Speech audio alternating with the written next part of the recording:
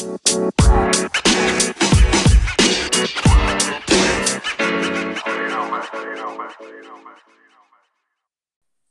is the Campus Hoops podcast, and we're back after a busy week, feast week. Hope everyone had a great holiday. It feels like we've been away from recording for a long time, but this is Ian, co-host, back with Eric.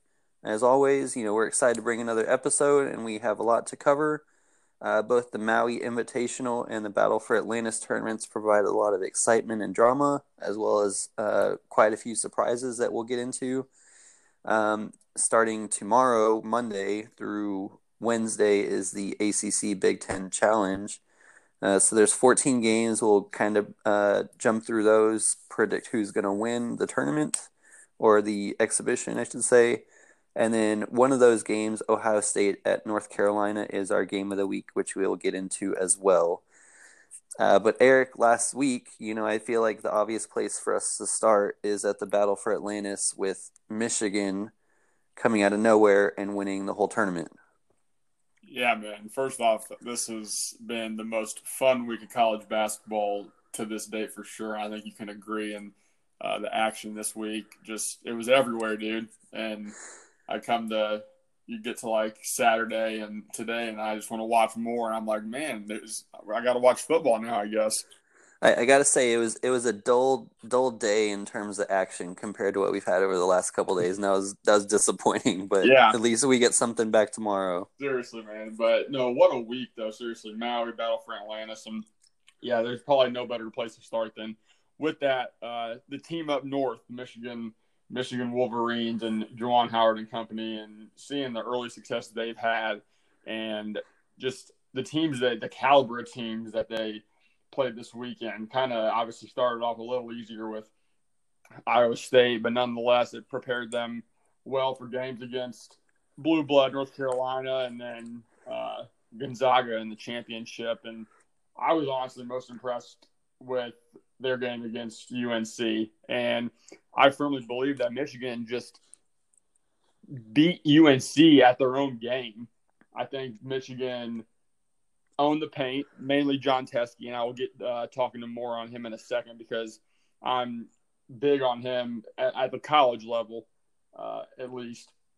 But I think they just executed so well offensively. They ran their stuff with purpose, and there's just no selfishness with this ball club. I think everyone plays for one another, and I want to say the most impressive thing about the success they've had so quickly is you can just see the immediate player-coach relationship that they have with Coach Howard. I know there was a lot of skepticism out there about the hiring of Juwan Howard as the head coach, and not that I was necessarily one of those skeptics, but I also had my questions with it as well. But to see how quickly they have bonded, and just you can see the trust they have in each other and the trust they have for Coach Howard, it's just a great thing to see, and it's already showing and just going from off the court to on the court. So what a fun group Michigan is. And I will say I predicted them 5th in the Big Ten at the beginning of the year, and I'm going to admit I think I'm going to be low on them. I think this team is going to shock some people, and they already have, obviously, but I think there's more to come from this Wolverine team. Yeah, I honestly think I may be even lower than 5th. I hope I wasn't. I need to go back and look at my article, but I do agree with you that I wasn't necessarily skeptical of Juwan Howard's ability to be successful at Michigan. He's incredibly passionate. I think he's the right guy for the job after John Beilein left. But the thing we can probably both agree on is that in time, would be the answer, not immediately 7 games into the season. It's absolutely incredible run they've had. And honestly, they didn't necessarily, dominate Iowa State. Teske had some foul trouble, so it kind of altered their game plan. It's a great point guard matchup, and that's something we'll get to in a second. But, I felt more and more impressed with each game they won in this tournament. Beating North Carolina was a big step. I felt like Iowa State was a winnable game for them. But, beating Gonzaga as well, the way they did, by double digits was, so impressive. And I was, reviewing their season last year, and at the same time, I was making similar comments about Michigan that we are right now, beating Villanova by 20, 30 points on the road to start the year. They had another big win that week, which I cannot recall right now, but, this is more of the same from the Wolverines. And honestly, at this point, seeing Juwan Howard coach this team, who wouldn't want to play for him? Yeah, seriously. And you think he's a good coach. I think Juwan Howard might be an even better recruiter when it's all said and done. I think he's already got Isaiah Todd in. And obviously, I'm sure Coach Beilein had some input on that as well to start the relationship. But nonetheless, he sealed the deal on that one. And I think there's just a bright future for the Michigan team. You just look at their build, and year in and year out, they have 3 returning guys. And it seems like always guys go at the right time, and guys come in at the right time, and guys stay at the right time because they always have that solid core of returners that can mix in with those talented freshmen. And Coach Beilein, we'll see about Coach Howard, but Coach Beilein wasn't scared about not playing his freshmen, even if they were big recruits right away. He was going to prepare them and make sure they were fully ready. I think 2 things that stood out to me also from this Michigan team. Number one is they just made teams beat them from the 3-point line. And with UNC and Gonzaga, neither team shoots it extremely well, at least yet.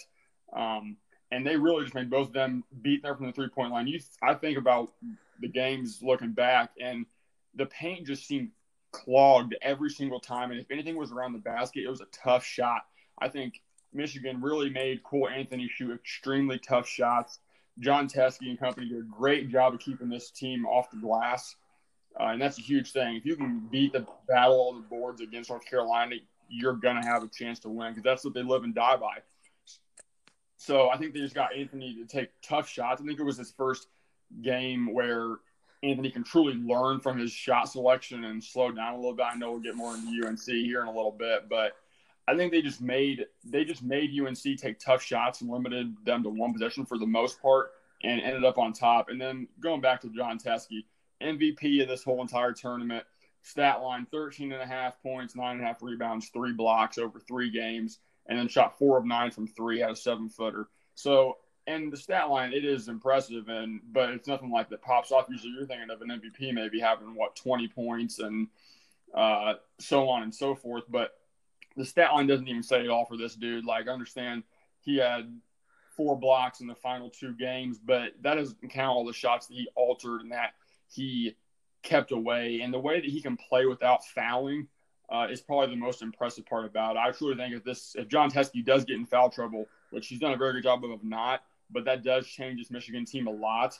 And his versatility has just become so beneficial for them. And they're just getting him in the right spots. And like I said, you guard him in the paint, and then you realize, he can step out and shoot it. That just changes the whole entire Michigan offense. And being able to put 5 shooters on the floor like that with Xavier Simpson being able to break down and come off ball screens is just a really tough guard. And like I said, they just play both ends. So I think their defense is going to lead to their offense, and they're going to continue this success going on into the season.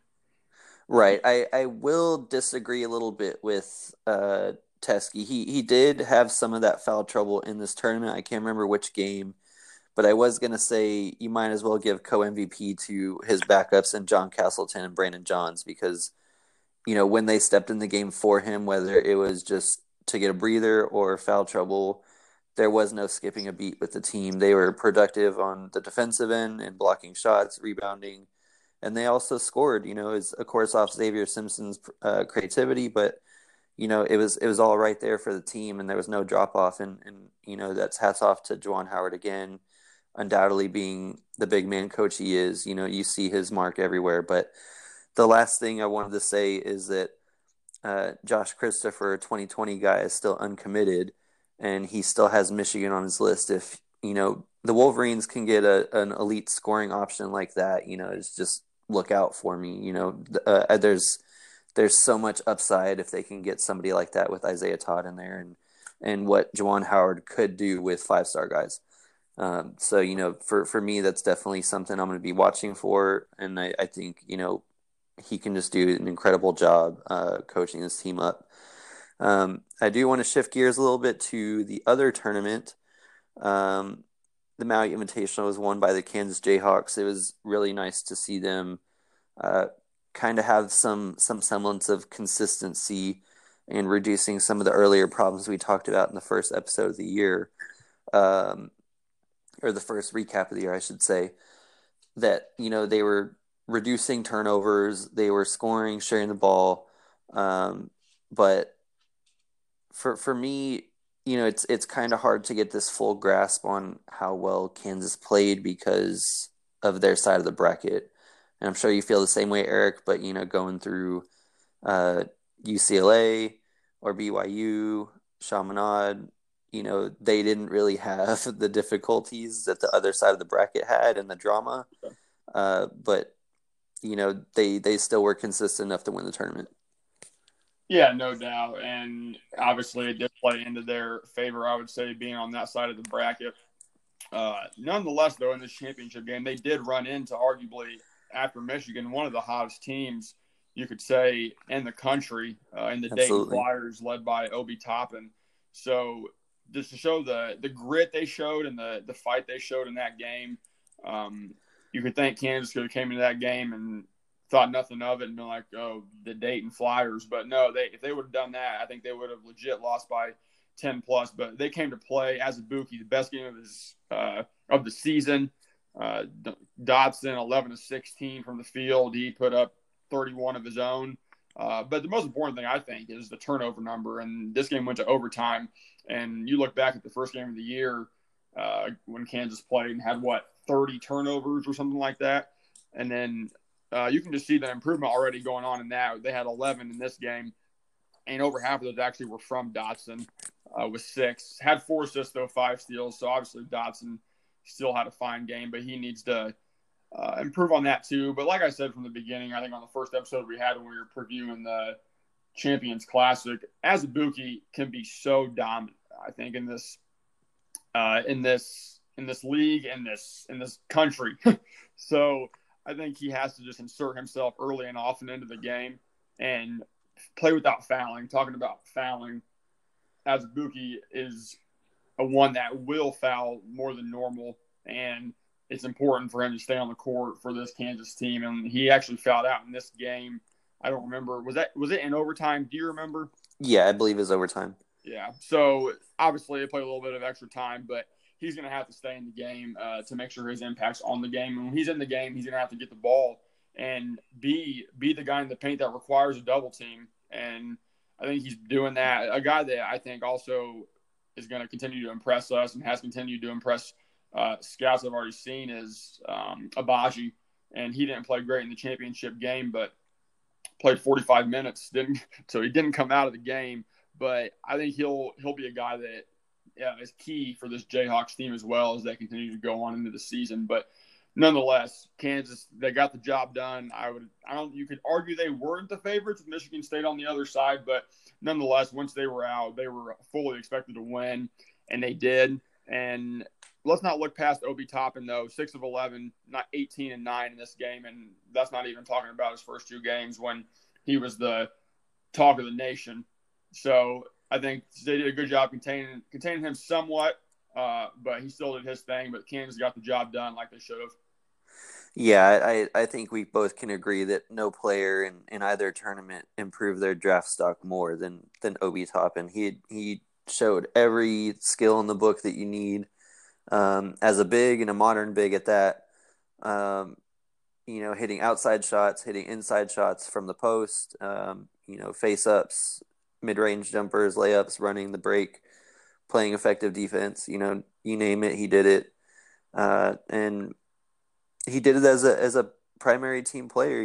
He doesn't have to be the guy that touches the ball in every play to be successful, and that's highly attractive to NBA teams. So, Dayton's definitely a dangerous team moving forward in the tournament. I know they weren't picked as the favorites in the A10, and they might as well be now. So I know that league is fairly deep, and it's going to be competitive all the way to the end. But with how Dayton played against top-notch competition, Power 5 conferences, they have to be right up there with anybody else. The other team that had an exceptional tournament, even though they didn't, weren't as productive and of course had to run through Dayton as well, was Virginia Tech. Neither of us likely had them doing much of anything this year with a coaching transition and a large roster transition, but former Wofford coach Mike Young has this team well positioned to succeed this season. Um, you know, beating Michigan State in the first round was, no bigger win than they may see for the rest of the year. They were great on defense. They nailed the three ball throughout the game, and they have a budding star in Landers Nolley. So I mean, there's a lot to like in Blacksburg. Yeah, for sure. And I think any win like this obviously is going to be huge. And Virginia Tech is hoping that it's not their win of the year. And trust me, playing in the ACC, they're going to have multiple other opportunities to have their win of the years. But I don't know if it shows you how good Dayton was playing, or maybe it was a little bit of a fluke in Virginia Tech after they beat Michigan State, came back and took an L by almost 30 to Dayton. So maybe we'll see a team that is streaky, per se, is probably the word, and then also lost to BYU in the next game. But nonetheless, with a team like this, not very high expectations. Like you said, Landers Nolley, the freshman that is going to be their guy this year probably, and we'll see how he fares when it comes to consistent ACC play. But what a win for them, like you said. And, yeah, I don't want to put too much stock into it, but obviously you got to mention it. Right. Last thing, just to recap from the tournaments is, the guard matchups we had in the battle for Atlantis was, absolutely incredible. Peyton Pritchard versus Cole Anthony versus Xavier Simpson versus Tyrese Halliburton. You name it, the top guards in the nation were there and playing against each other, and nobody's backing down. Is great games to watch. Yeah, and the one that I'll just quickly want to talk on is the Peyton Pritchard and Miles Powell. I don't want to the one I didn't mention. Yeah, that's how loaded it was, though. Honestly, the lead guard matchups in this were great, like you said, and there's much to talk about. And I just briefly want to bring up just the end of the Oregon Seton Hall game, and I'm not sure if you got a chance to watch it, went back and watched it, but for those of you who don't know, Oregon did come out on top of that, came back. Seton Hall was in control for a lot of the game. Oregon ended up coming back and winning by 2, but it largely had to do with just Seton Hall's lack of execution in the last 5 minutes of that game. In the last 5 possessions or so, everyone in the country, in the bleachers, in the game knew who was getting the ball. And I'm not going to argue that at all. 100% Miles Powell should be getting the ball in that situation every single time. But I don't think Seton Hall really knew exactly what they were trying to do besides get him the ball. Every time it was just dribble, make a pass or two, and there's 10 seconds left, and Miles Powell's going isolation one-on-one versus Peyton Pritchard. And don't get me wrong, don't hear me the wrong way. He's a great scorer, obviously, one of the best in the country, and he can score in those moments.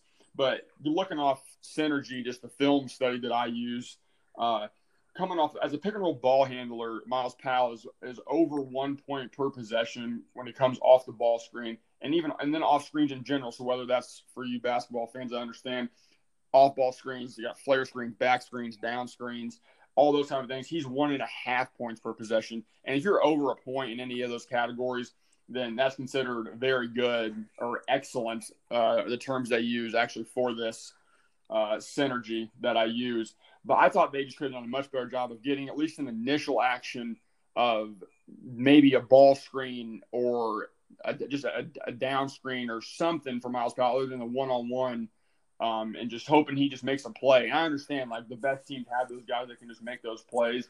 But, number one, Peyton Pritchard played very good defense on him late in that game, which is huge props to him.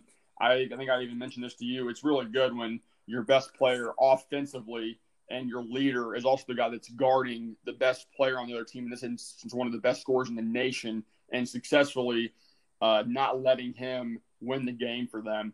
So I thought it was just Seton Hall something they need to work on. And like you said, and I think I've said this earlier too, I think Miles Powell is great, but Seton Hall's still going to need a number 2 to kind of step up and show some sort of scoring ability along with him if they want to have success long term.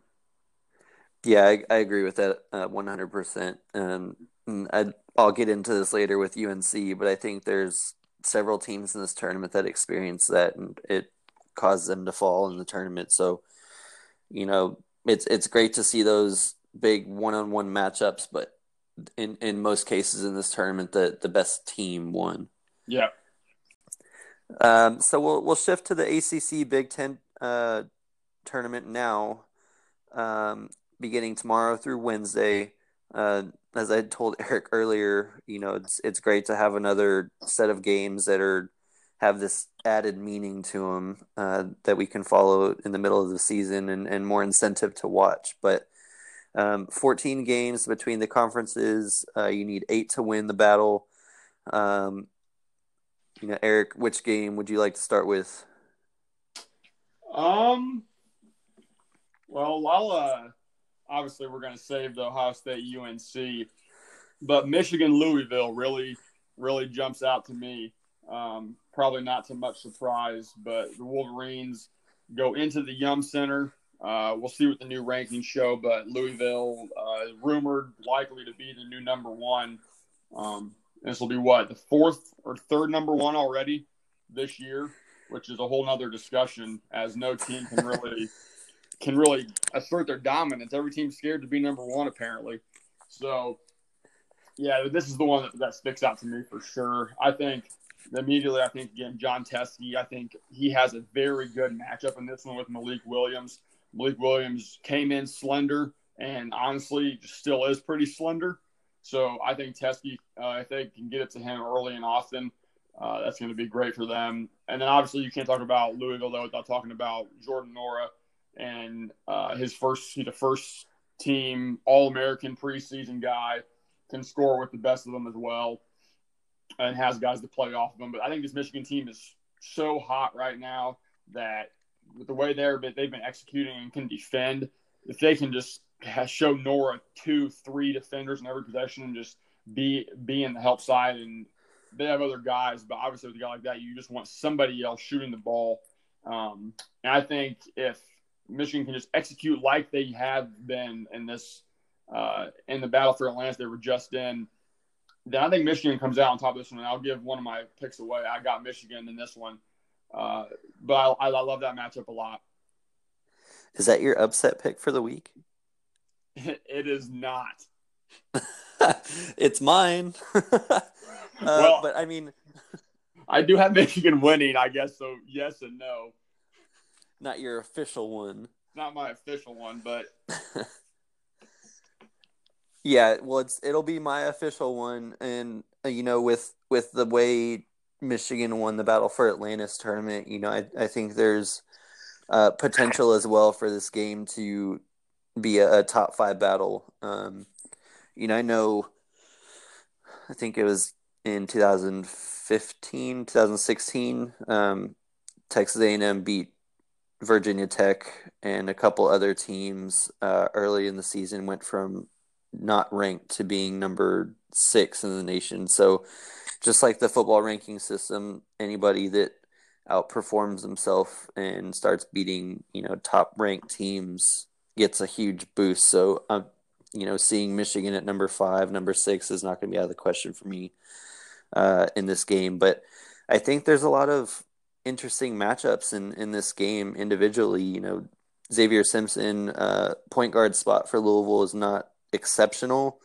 But it's not a liability either. They have a couple of guys that can step in there, and of course everything runs through Jordan Nwora. But it'll be interesting to see if Isaiah Livers gets put on Nwora and how he can handle that. I think he can slow him down with his size, and then of course Nwora is not typically a regarded as a top flight defender, so that's an area that the Wolverines can attack as well and try to get him off the court. So I do think this is a winnable game for Michigan, as well as their with their momentum that they're currently carrying. So it's definitely going to be one of the most fun ones to watch out of the whole slate.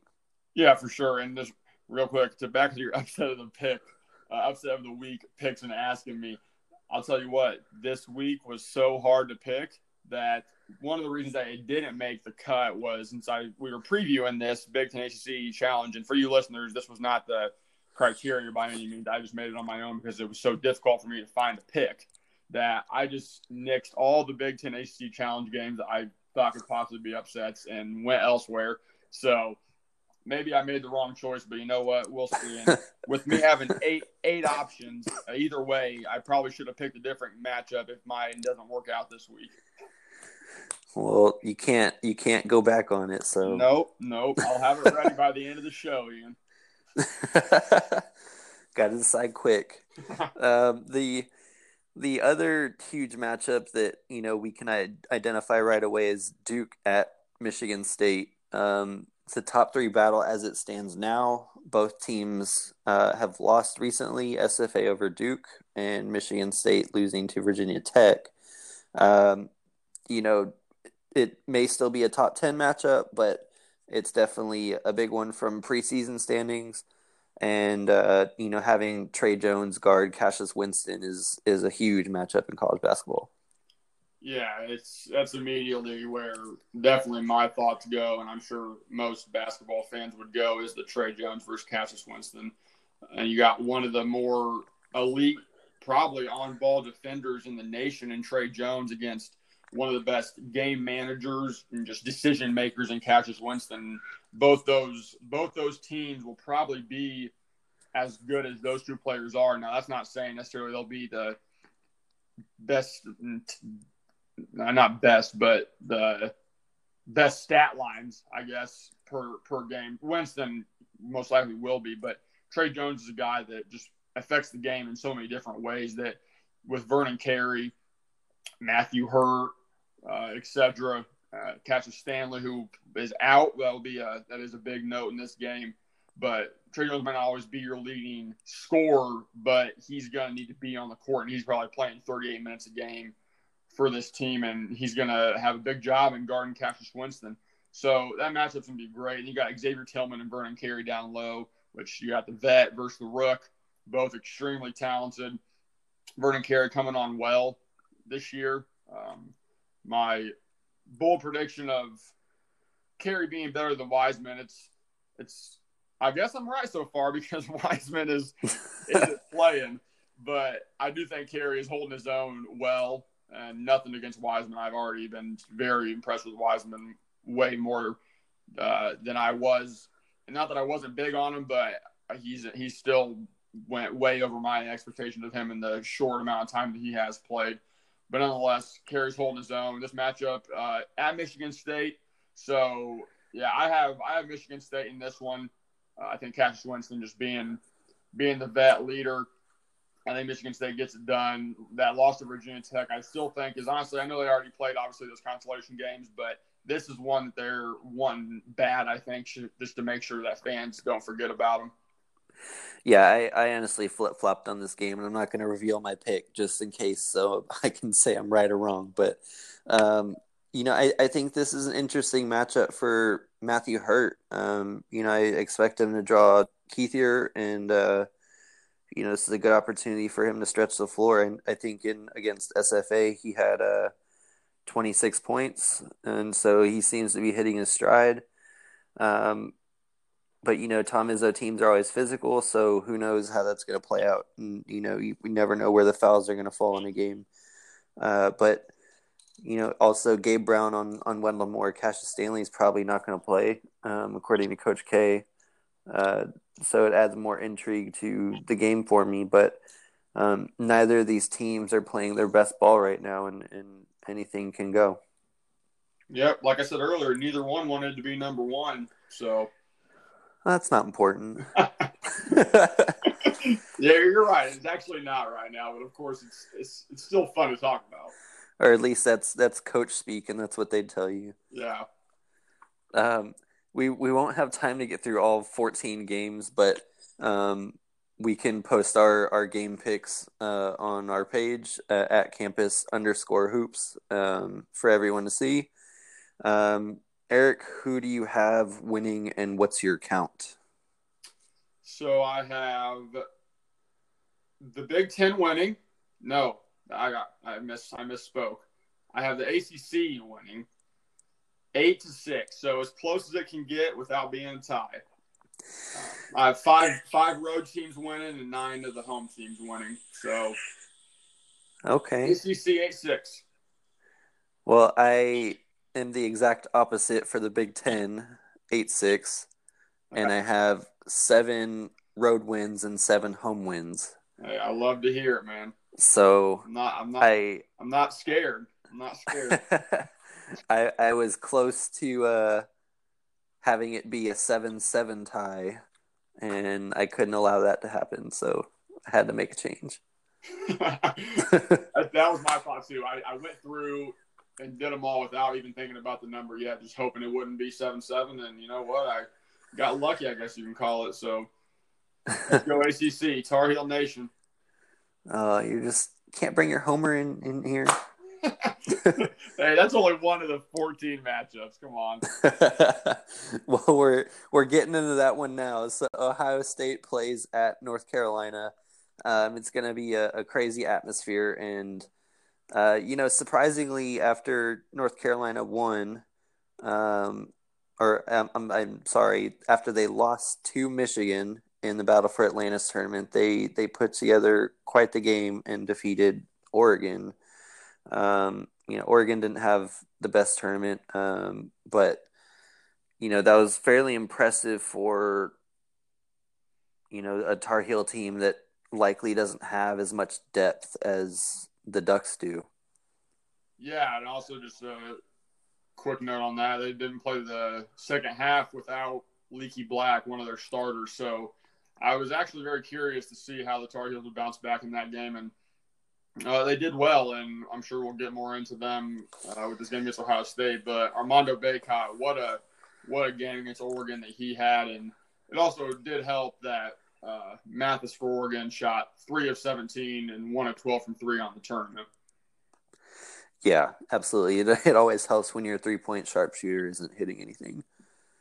But I mean, I want to say on the year, Mathis was close to 60%, so he was bound for a setback somewhere. He was just shooting it unbelievably. I remember us talking about that earlier, and yeah, just struggled. And hey, it is what it is, and I'm sure he'll go 5 for 5 next game. We can only hope, right? So my first key for this game is Cole Anthony versus, I wrote it as Cole Anthony versus himself, but what I mean by that is looking at this Tar Heel team, Cole Anthony 21 points per game, essentially 20.7. Anytime he's on the floor, he creates everything for this team. He rebounds the ball really well. He creates for everyone else off pick and roll. When you need a bucket, he gets it for you. But when he's off the floor, this team doesn't have a go-to scorer, and that's exactly what happened against Michigan. Is they fell behind with a 6-minute scoreless stretch within the last 10 minutes of the game, and all of a sudden, they were down 22 points. Cole comes back in, and they cut it almost to 10. But they can't afford that, especially against an Ohio State team that is as deep as anybody in the country. Yeah, no, they definitely can't afford that. And obviously, after Cole Anthony, especially at the guard position in that backcourt, they don't have anyone like him. And I mean, if we're being honest, there's not a lot of players like him around the nation. So he definitely is rare, and it's always hard to sub for a guy like that, but still playing 34 minutes a game. But like you said, those 4 to 5 minutes can be the difference in a game when you're playing a team like Ohio State, or when they get into ACC play against Duke, Virginia, all those, Louisville, all those kind of teams. So yeah, I'll be interesting to see how Cole bounces back in this game. Not necessarily bounces back, not that he had a bad tournament at Battle for Atlantis, but more if he learned from it. I think, like I said earlier, he forced a lot of shots throughout these 3 games that they played, and still, of course, had the highlight reels, and he's going to do that and still play with confidence. But think he needs to honestly trust his teammates a little bit more. I think a big key for this team is referring to your second scorer is Brandon Robinson being back. His first 3 games back of the year, he was out for the first 4 games with an ankle injury, and his return was this tournament. He averaged, I think, 11.5 points throughout the tournament, shot 38% from 3, and showed signs of good things. But also, like I said, Leaky Black, their other starting guard / forward, didn't play in the second half of this game. And I think he is just as big as an X factor as any of these other guys. So I think it's important first for them to get healthy. I think both those guys need to be on the court. And for this team specifically, for UNC this year, their top 7 need to be healthy, or I think their floor gets lower, and their floor and their ceiling. So I would say health is one of the first factors for this team overall, period.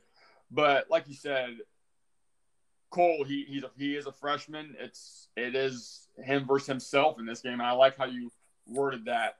I think I'm curious to see how Roy bounces back with him, and just to see Bacot just coming off of his career game against Oregon of like 23, 13, and 6 blocks.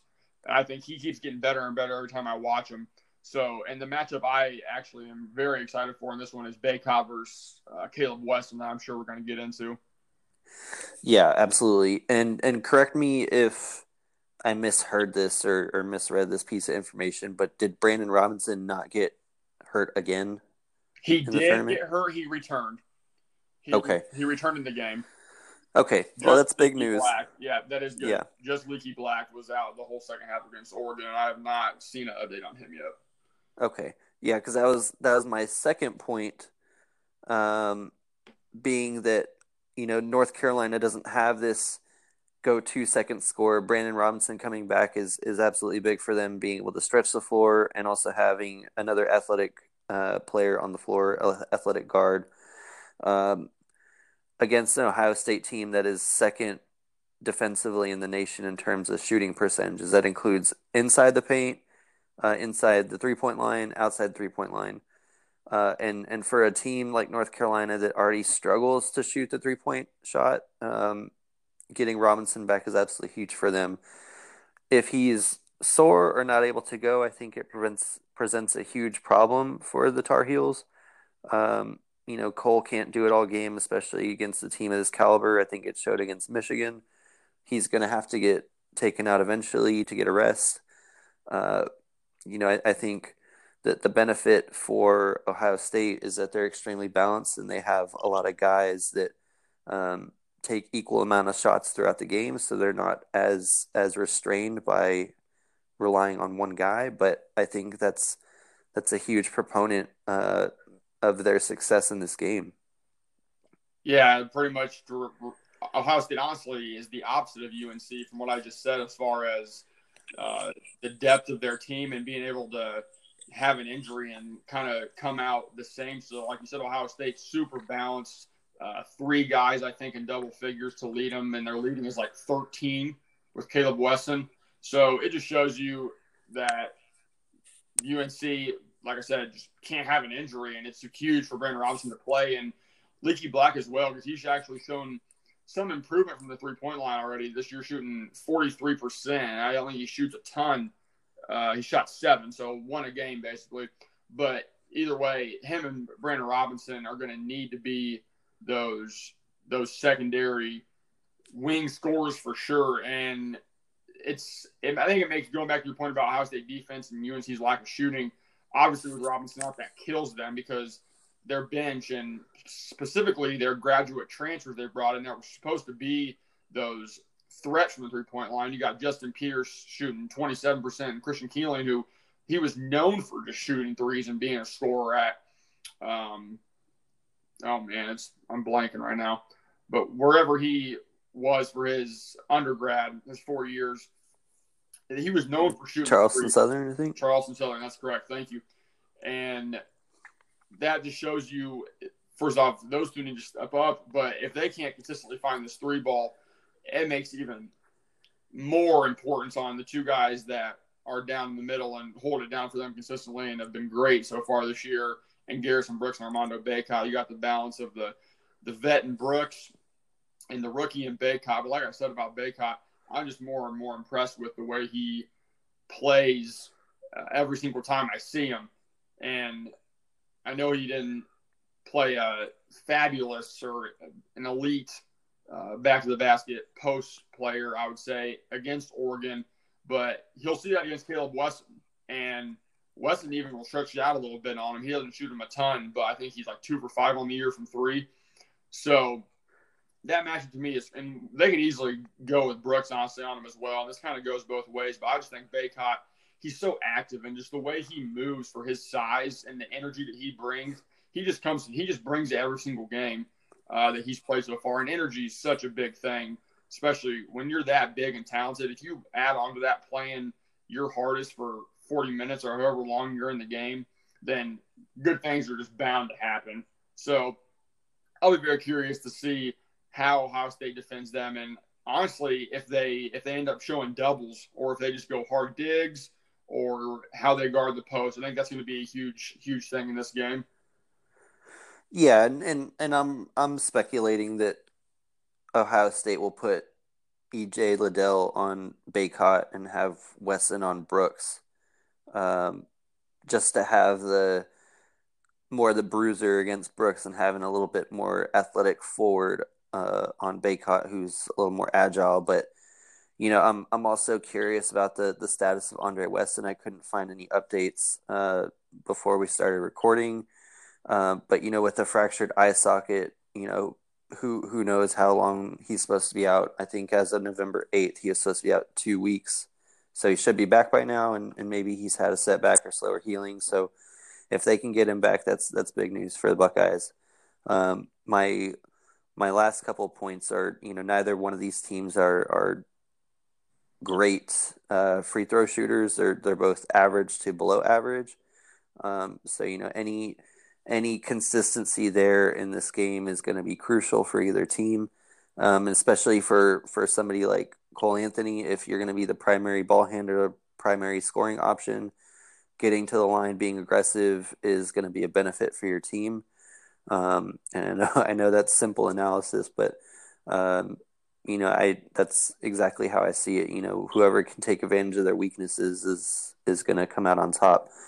But Ohio State has a +9 rebounding margin almost. I think it's 8.5 per game, 41.5 to 33 rebounds per game, which is, an obvious key to their success this year. But looking at North Carolina, they average just under 50 at 49.7, and they also hold opponents to 33 rebounds per game. So whoever can stay out of foul trouble and continue to crash the glass, I think is going to be in a good position.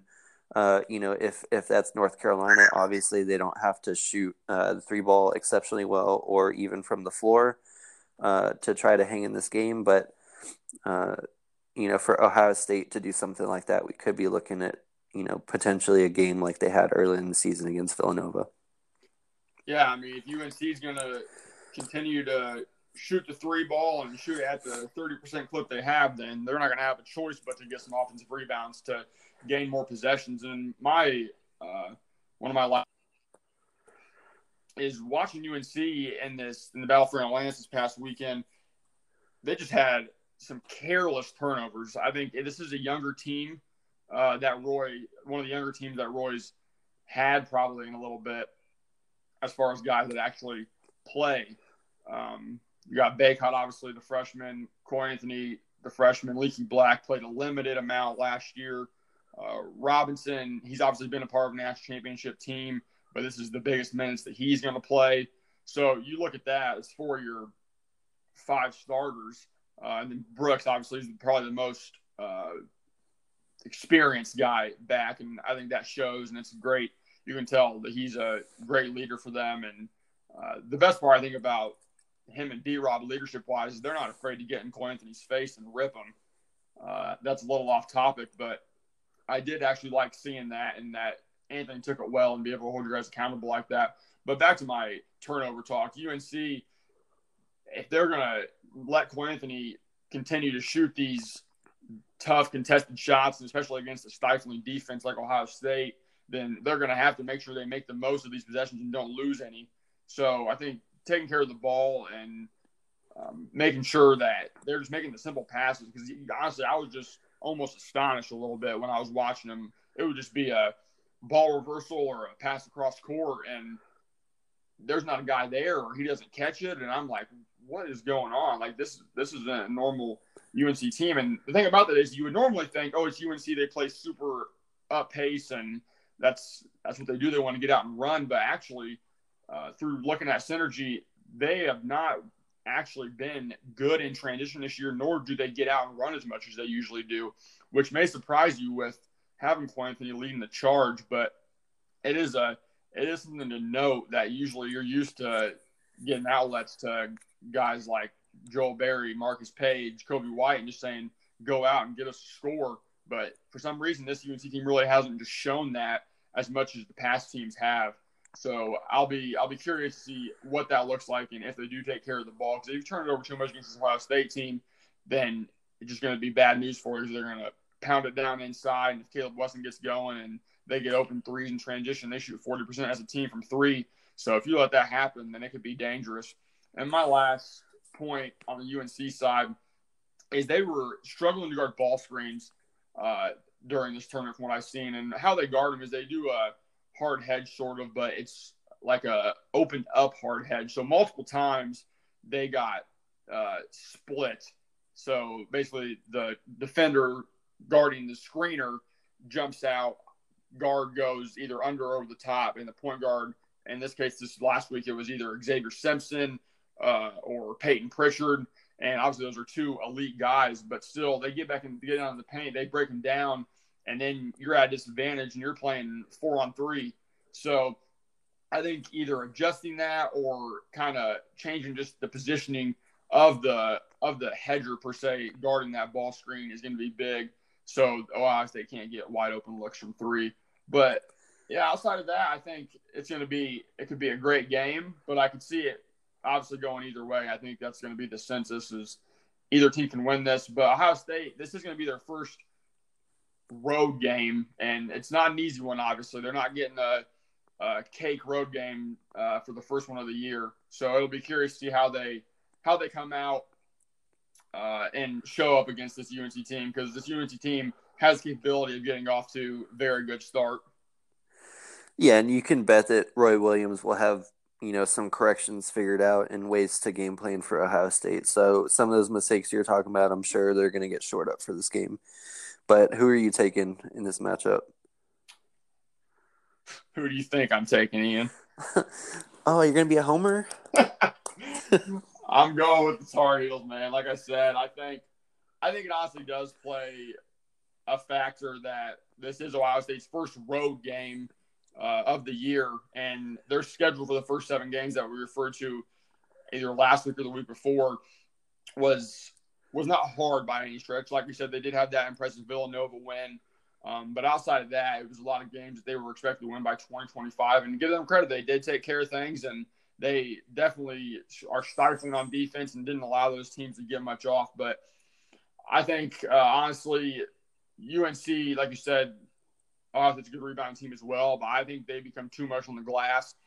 I think Cole Anthony improves. I'm not going to predict a huge game for him, but I think Bacot just looks really good again. He's coming off his great game, like I said, and I'm assuming Brandon Robinson plays.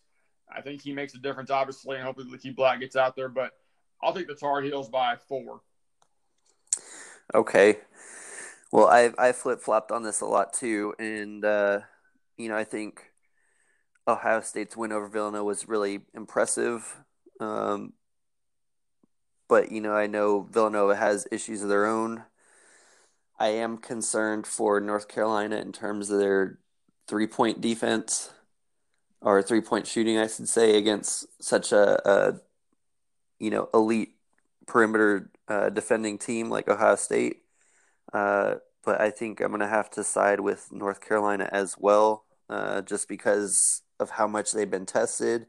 And despite me feeling the same way in this about North Carolina's roster and their usage with Cole Anthony and other players, and kind of being so one-dimensional with who they use, they've managed to beat some pretty talented teams. And even we're coming back against Michigan, so I'll gladly take them in this game. And if they end up proving me wrong, then I'll know better, and we'll both say that Ohio State's for real. So,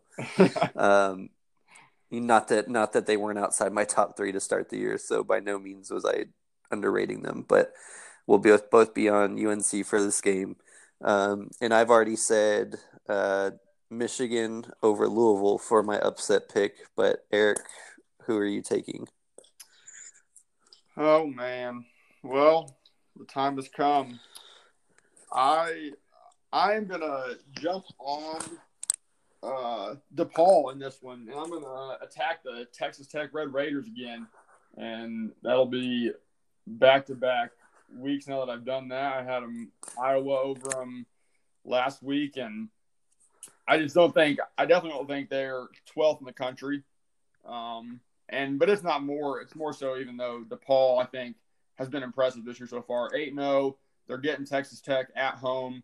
DePaul shooting 50% from the field, holding teams under 64 points, and averaging over 40 rebounds a game. I think Texas Tech loses their 3rd in a row, and I think DePaul gets it done. Yeah, I think that's a great pick. The Red Raiders without Jahmias Ramsey, are really struggling, not having an additional scorer to complement Davide Moretti. So, I think that's a great pick. I think a lot of people have been underrating DePaul for most of the year, and they've been knocking it out of the park every time. So, I think that's a great pick. As always, feel free to comment on our page, provide suggestions, reviews on Spotify or Anchor, wherever you're listening to this. Maybe we'll have a poll up again this week to pick game of the week next week. We'd love to have more, listener involvement in terms of deciding what goes on our podcast episodes. Any interaction we have with you guys is fantastic. So we look forward to having more of that. Additionally, this will probably go live in the morning. So when you listen to this, it'll be Monday morning. And we will be recording a special episode tomorrow on Monday evening with Kendall Provost, the scouting specialist, and releasing that Tuesday morning, most likely, if it probably won't be out early enough. So look for that then. And of course, any reviews or anything you'd like to say to us, we're happy to hear it. So hope to hear from you soon. Thank you for listening, and we'll see you next week. Yep. Hope you guys had a great Thanksgiving. Happy Monday. You